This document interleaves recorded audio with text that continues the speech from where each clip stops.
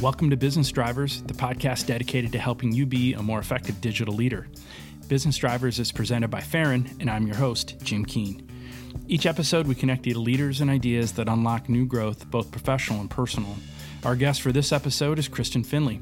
Kristen and I are longtime colleagues, going all the way back to my first real digital job when both Kristen and I were literally teaching people what the web is and how it works and how to make websites. Kristen's come a long way since then, and now she's a trusted, super thoughtful insights and strategy leader for companies and businesses here in Minneapolis.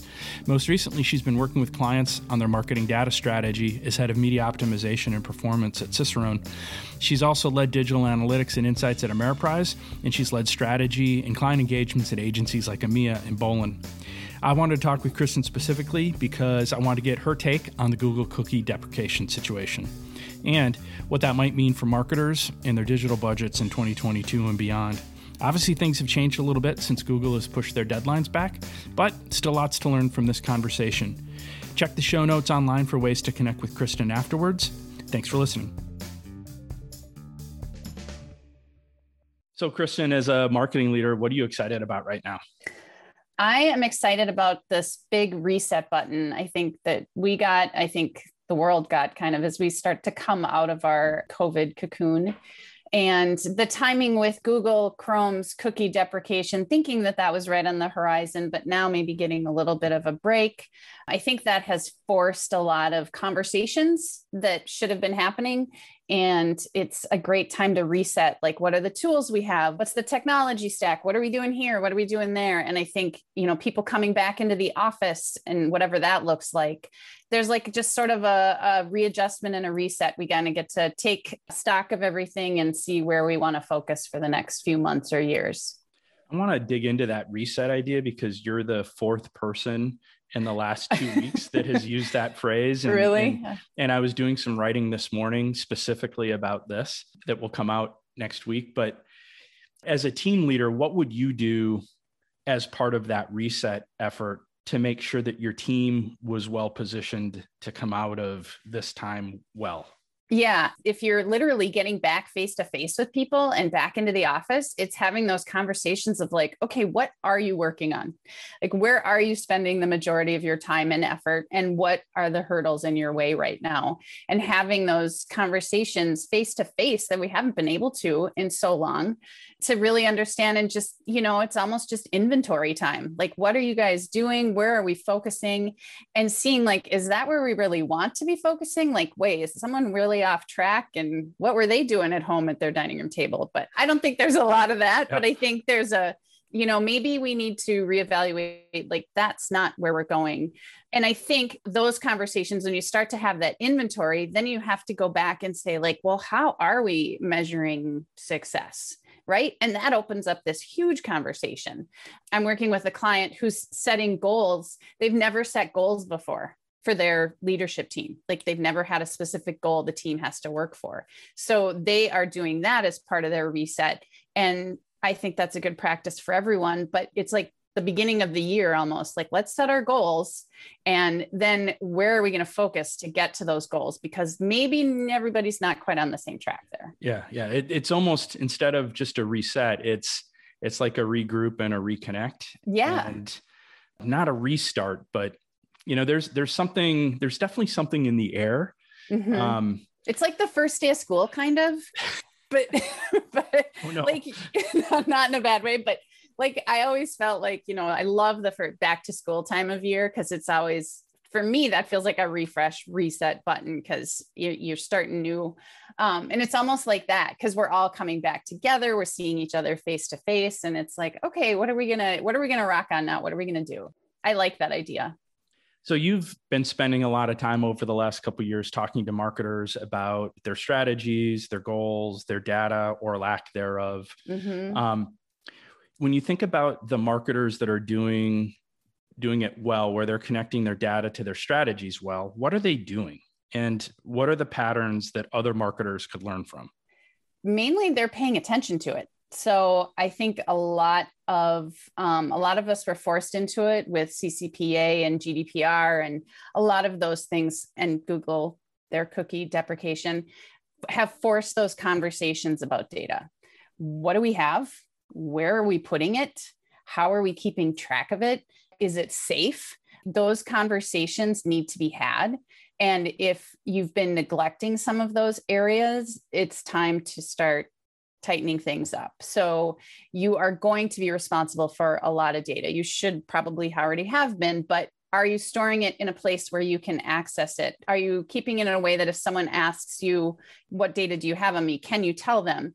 Are the data systems talking to each other? That's one of my big passion areas, is breaking down internal teams so that the marketing team and the sales team and the product development team, like, are they all on 3 different systems that can't talk to each other? Because that's going to make us crazy. And we are not going to be able to do what we need to do. So as soon as you start to pull at that thread of data, it just starts unwinding all of these things.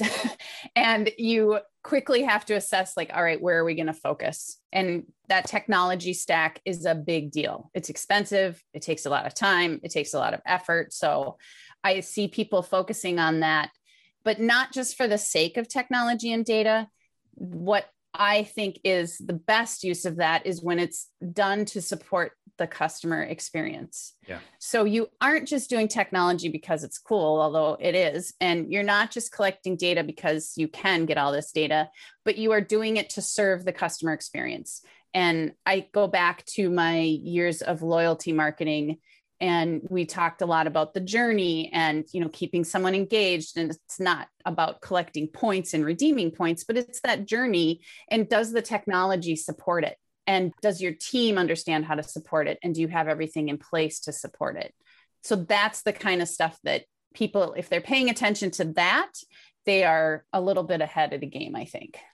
Well, I hope marketing leaders are paying attention to their data in 2021. I know.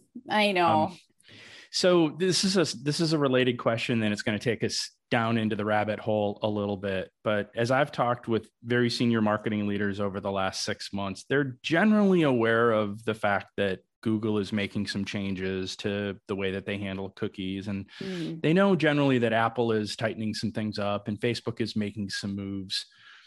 But I don't necessarily see a sense of urgency from the very senior leaders. And I think that might be because they might not understand the downstream effects. Yes. So if you had a chance to talk to a CMO that was sitting on top of let's just say a $50 million digital media budget, and they weren't like looking at this issue front and center, how would you create the appropriate sense of urgency for them to be paying attention to what Google is doing? Well, you talk about budget, right? So in downstream, you are going to be spending your budget, your media dollars are going to be spent attracting customers. And you want to attract the right customers. We talk about that all the time. We have gotten very comfortable in the media world buying our data. We buy third-party data. Who drinks Coke versus Pepsi? Who's the suburban mom with 2 kids in a minivan? All of those, pieces of data, we've become very comfortable buying them. And there are many different marketplaces that you can go get them. That has sort of become a crutch that we've leaned on for media. And so if you look down the road, Google is not going to be collecting that type of data to that detail. They are, but they aren't going to share it really. So if we can't get that data, if we aren't able to buy all of that on the marketplace, how are we going to find the customers that look like our customers? How are we going to talk to them? How are we going to reach out? What are our acquisition efforts going to look like? We don't want to spend more budget just spraying out there. We have to find other ways to do it. And so I would start with those conversations of looking at a current media plan and saying, okay, well, we buy data here, here, here, and here. We don't know if we're going to be able to get that data. So we need to start figuring out what's going to replace that and how are some other things going to support those media campaigns down the road. And overall, preparing for that end game, if you back up, it's going to get you in line for other things as well, to support personalization and to support a better relationship with the user and that kind of thing. Okay. Yeah. So if I'm a CMO and I'm spending a lot and I'm using purchased third-party data to buy or to target my ads, that Yeah. creates a sense of urgency because I won't have as much flexibility to do that going forward. I'll effectively be locked into one of the platforms to use their data. Yep. And it's kind of interesting because if you dig down into the weeds, the data is still going to be there, but what Google's going to share, they've been calling a cohort model. So instead of getting individuals, you get a group. They've now delayed this to 2022. I think it's because that cohort model is probably not working as great as they thought it might. So they've got something called Flock. And they've had a sandbox where other third parties could play in the Google sandbox to see what this new world looked like. And I don't think it's going well. I think they're running into some problems. So they're delaying it. But yeah, I think that CMO has to understand you have a 2 million, 30 million, whatever budget that you are putting out in the media landscape. Everybody's always loved digital because you can target so specifically and you can measure so well. Well, a lot of those mechanics are changing. And so what are you going to do? And how are you going to be prepared? If you're using all of that for acquisition and you can't, then how are you going to do acquisition? What's that going to look like? Yeah. Which marketers do you think are going to be impacted the most as Google and Facebook? And we should talk about Amazon and we should talk about the Trade Desk, but as the platforms change their approach to privacy and using cookies, which kind of marketers are going to be impacted the most?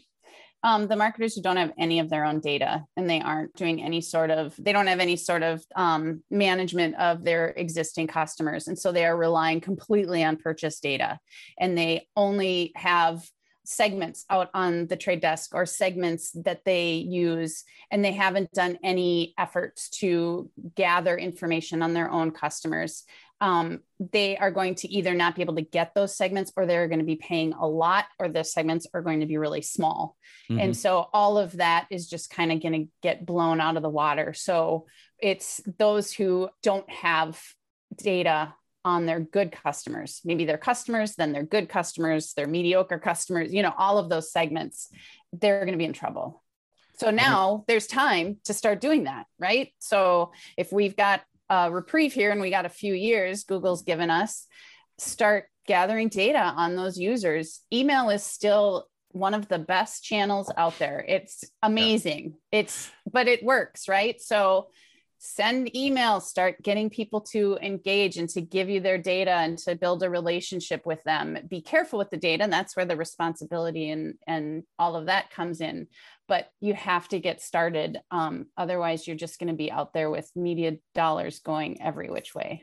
Yeah, I want to come back to that in a second, but I'm still thinking about how do you create an appropriate sense of urgency for the top of the house, because I was talking with a very senior marketer last week that has lived in this data world, the third-party data world, working with platforms, advising CMOs on the measurement. And his argument was, this is a nothing burger. Don't worry about it. As Google gets rid of third-party cookies and as others make their changes, don't worry about it. Everything's going to be fine. But my instinct is, I've been doing digital marketing for a couple of years. My instinct is this is going to be a big deal because of the unintended consequences. And so when I think about the space, I start to wonder, what are going to be the impacts on some of the benchmarks and key metrics that marketers have been building their plans off of for the last couple of years? So when you think about things like conversion rates, cost per visit, click-through rates, view through rates, et cetera, what's going to happen to these metrics as Google, et cetera, make their changes? Well, we're always still looking for that silver bullet on metrics, aren't we? Like the magic number or the magic attribution model or any of that. And unfortunately, that is not out there. We do have on the measurement side, we do have GA4, Google Analytics 4 is coming up. It's out there now.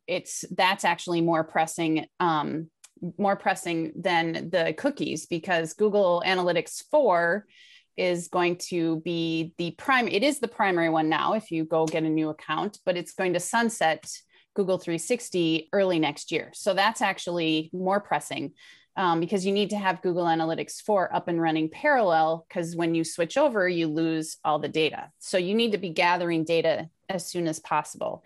And in doing that, I think you can do an audit of what are you tracking, what are you measuring, and also do two things at once. So if you are looking at your measurement and just doing an audit of what are those things that we're tracking, what are the KPIs, and at the same time, what are the pixels and the outreach that's feeding that. So like a pixel audit of how many, like we have a Facebook audit, your Facebook pixel out here, and we have a trade desk out here, and we have this out here. If you start to gather all that information and look at it, you might realize pretty quickly that you are dependent on a lot of systems, and those systems are going to change. And then when you take it into the measurement and say, okay, well, we are looking at click-through rate, or we're looking at last click conversion. I think the tendency to look at your metrics just in the digital world, and I'm a digital marketer, so this might be blasphemy, but in just that vacuum of digital, you're gonna be behind the eight ball, I guess. You gotta look broader than that. You gotta look. I just saw a Nielsen report that people coming out of the pandemic, the awareness part of the funnel is seriously lacking, because people were not out in the wild seeing brands in the store or in restaurants or anything like that. We weren't out there, right? So we didn't see brands, we didn't see billboards, and those things matter. So you can't just look at the conversion down here at the bottom of the funnel. You got to step back and look at it in terms of like, what are these things that are driving my business?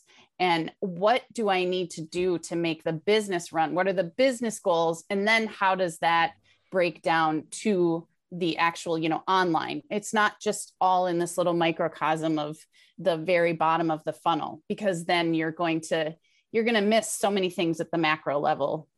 I think I could talk to you about this all day, but that would get real boring real fast for, I know. for everyone else. I want to come back to this idea of first party data.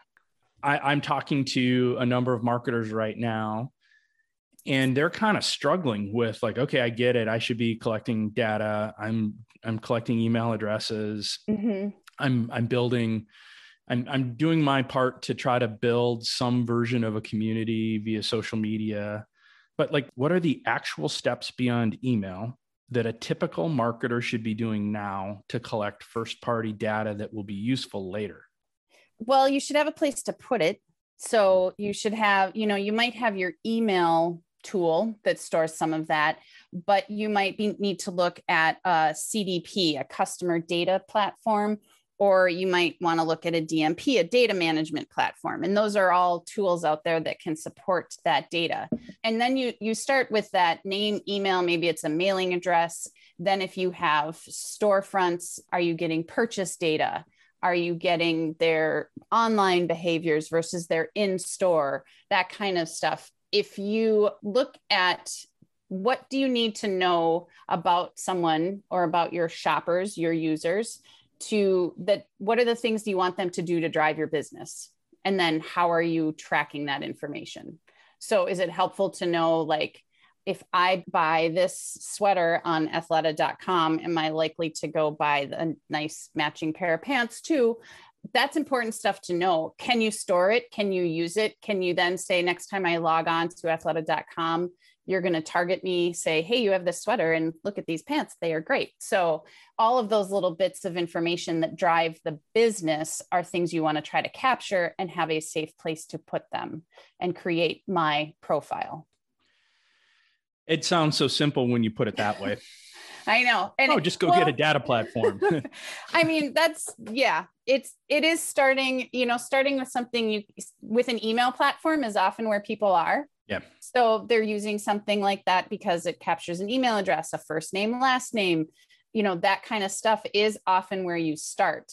But then what about your sales platform? Does that feed into email? So, and then do they talk to each other? And pretty soon as you start cobbling together different platforms, where does that start to break down that you need to unify it all? And then that becomes a tech stack question, right? So does the technology support what you need? And then that's a whole other conversation, because you need to step up from your email platform. Yeah, I think we might need to have another conversation about this and think about the different approaches. If you're a marketer, like a small business marketer, like you got a, $50 million business or a $20 million business, that your model is going to be very different than if you're Cheerios or, Post-it notes.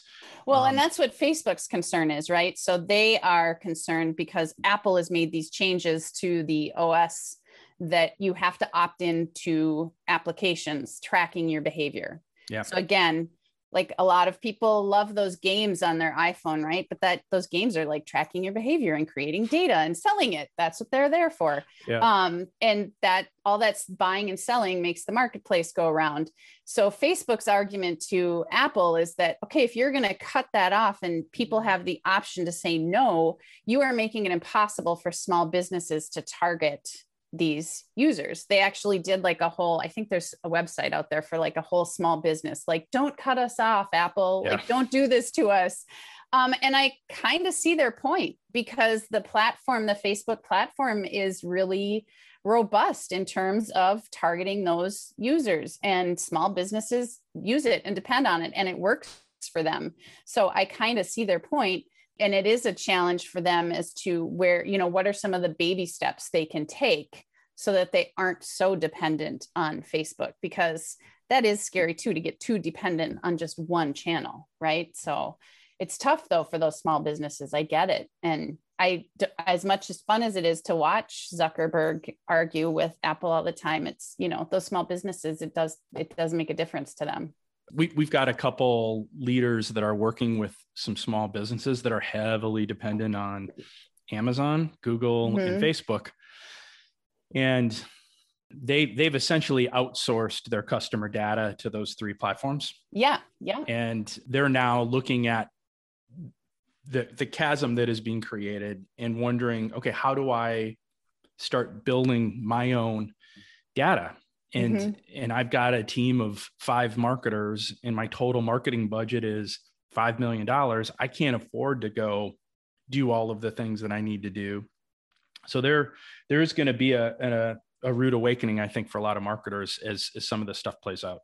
And there are some smaller platforms and some niche things that are bubbling up, there are, because this has been identified, and there are definitely those bigger platforms out there, but there's smaller ones too that focus on those smaller size markets. So I think that need will be seen, and there'll be some players who start filling in the gaps. I'm not going to ask you to make a recommendation, but are there any of these smaller players that you're watching and learning from that would be useful to have mentioned? I have been keeping an eye. Literally, I Google it quite often just to see, and I don't have one specifically that I recommend. What I do know they are all doing very well is giving their demos. So when you go back to any software model, you always can, fill out that form and get a demo, and it's worth it to sit through those, or to have somebody own that at least, to start taking inventory of it and start tracking it. And you don't have to commit right away, but just start paying attention. There is time to make a decision on that. And those smaller organizations can maybe just start watching, start Googling and start maybe following some of them on Twitter, getting some of those demos, so that you just start to see what are the options and what do I think I need. And I'm the kind of person who starts gathering data so that I can know what I don't know and start asking questions. So I think it's a good time to do that for some of those smaller organizations.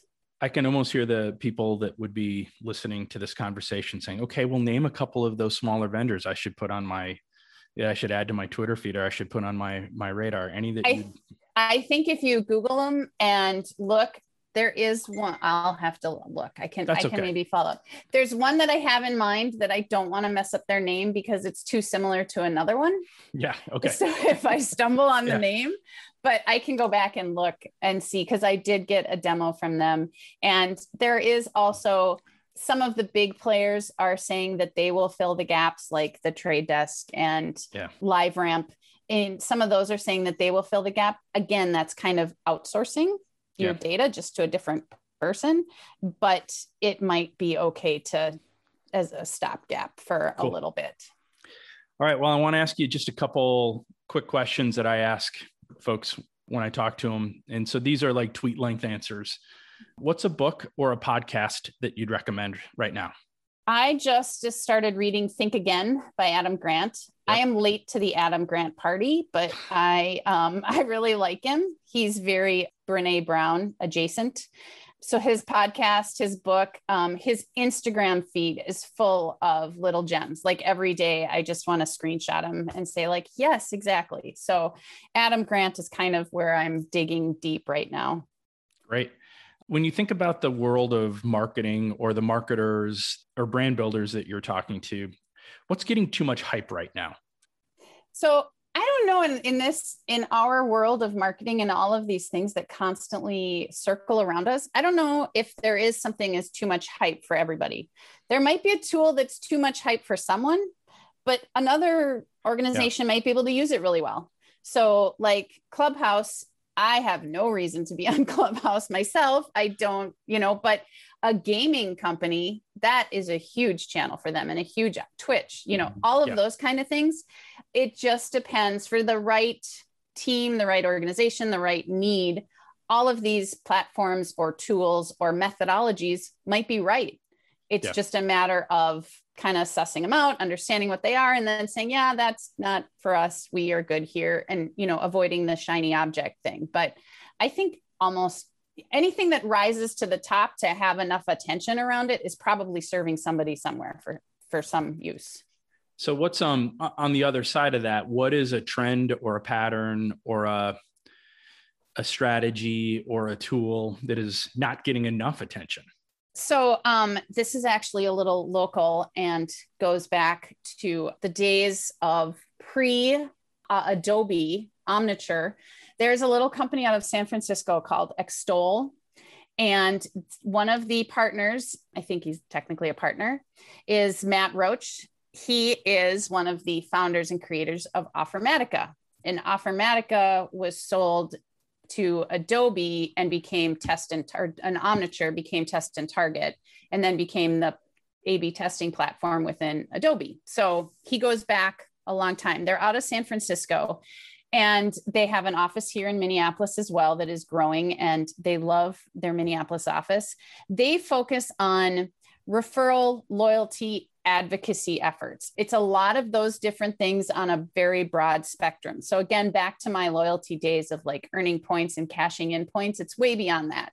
It's looking at, yes, influencers in the social channels, but also your best shoppers. And how do you make advocates out of them? How do you create loyalty? So they have a platform that supports it. And they have, success managers to help you run some of those campaigns. So again, a very targeted effort to own your customer's data and to have a relationship specifically with your customer and use that relationship to grow and to build out to other customers. So it's a really neat little tool, great little company. They are growing, and I think it's going to offer maybe some of those smaller organizations that need some advocacy capabilities. It's a very scalable thing for them. That's awesome. That's exactly what I was looking for. I love Extol. I think it's going to be great, and good people behind it. So. And I remember Matt from the early days. So. Yes. Yep. Well, Kristen, thank you so much. I learned a lot. This is great. I really appreciate it. And thanks for talking. Thank you. It was great. It was fun. Thanks for listening to Business Drivers, presented by Farron. Find us at hellofarron.com to learn more about the work we do, sign up for our newsletter, and find articles and resources to help you grow as a leader. Or find us on Twitter at hellofarron or on LinkedIn. If you like what you heard, please tell a friend. It's the best way for us to grow our audience. We'd love to reach more people with the work that we're doing. And if you have ideas or advice or feedback or complaints, please reach out to us on Twitter or send us an email at bizdrivers@hellofarron.com. That's BIZDRIVERS@hellofarron.com. Until next time, this is Jim Keene saying thanks.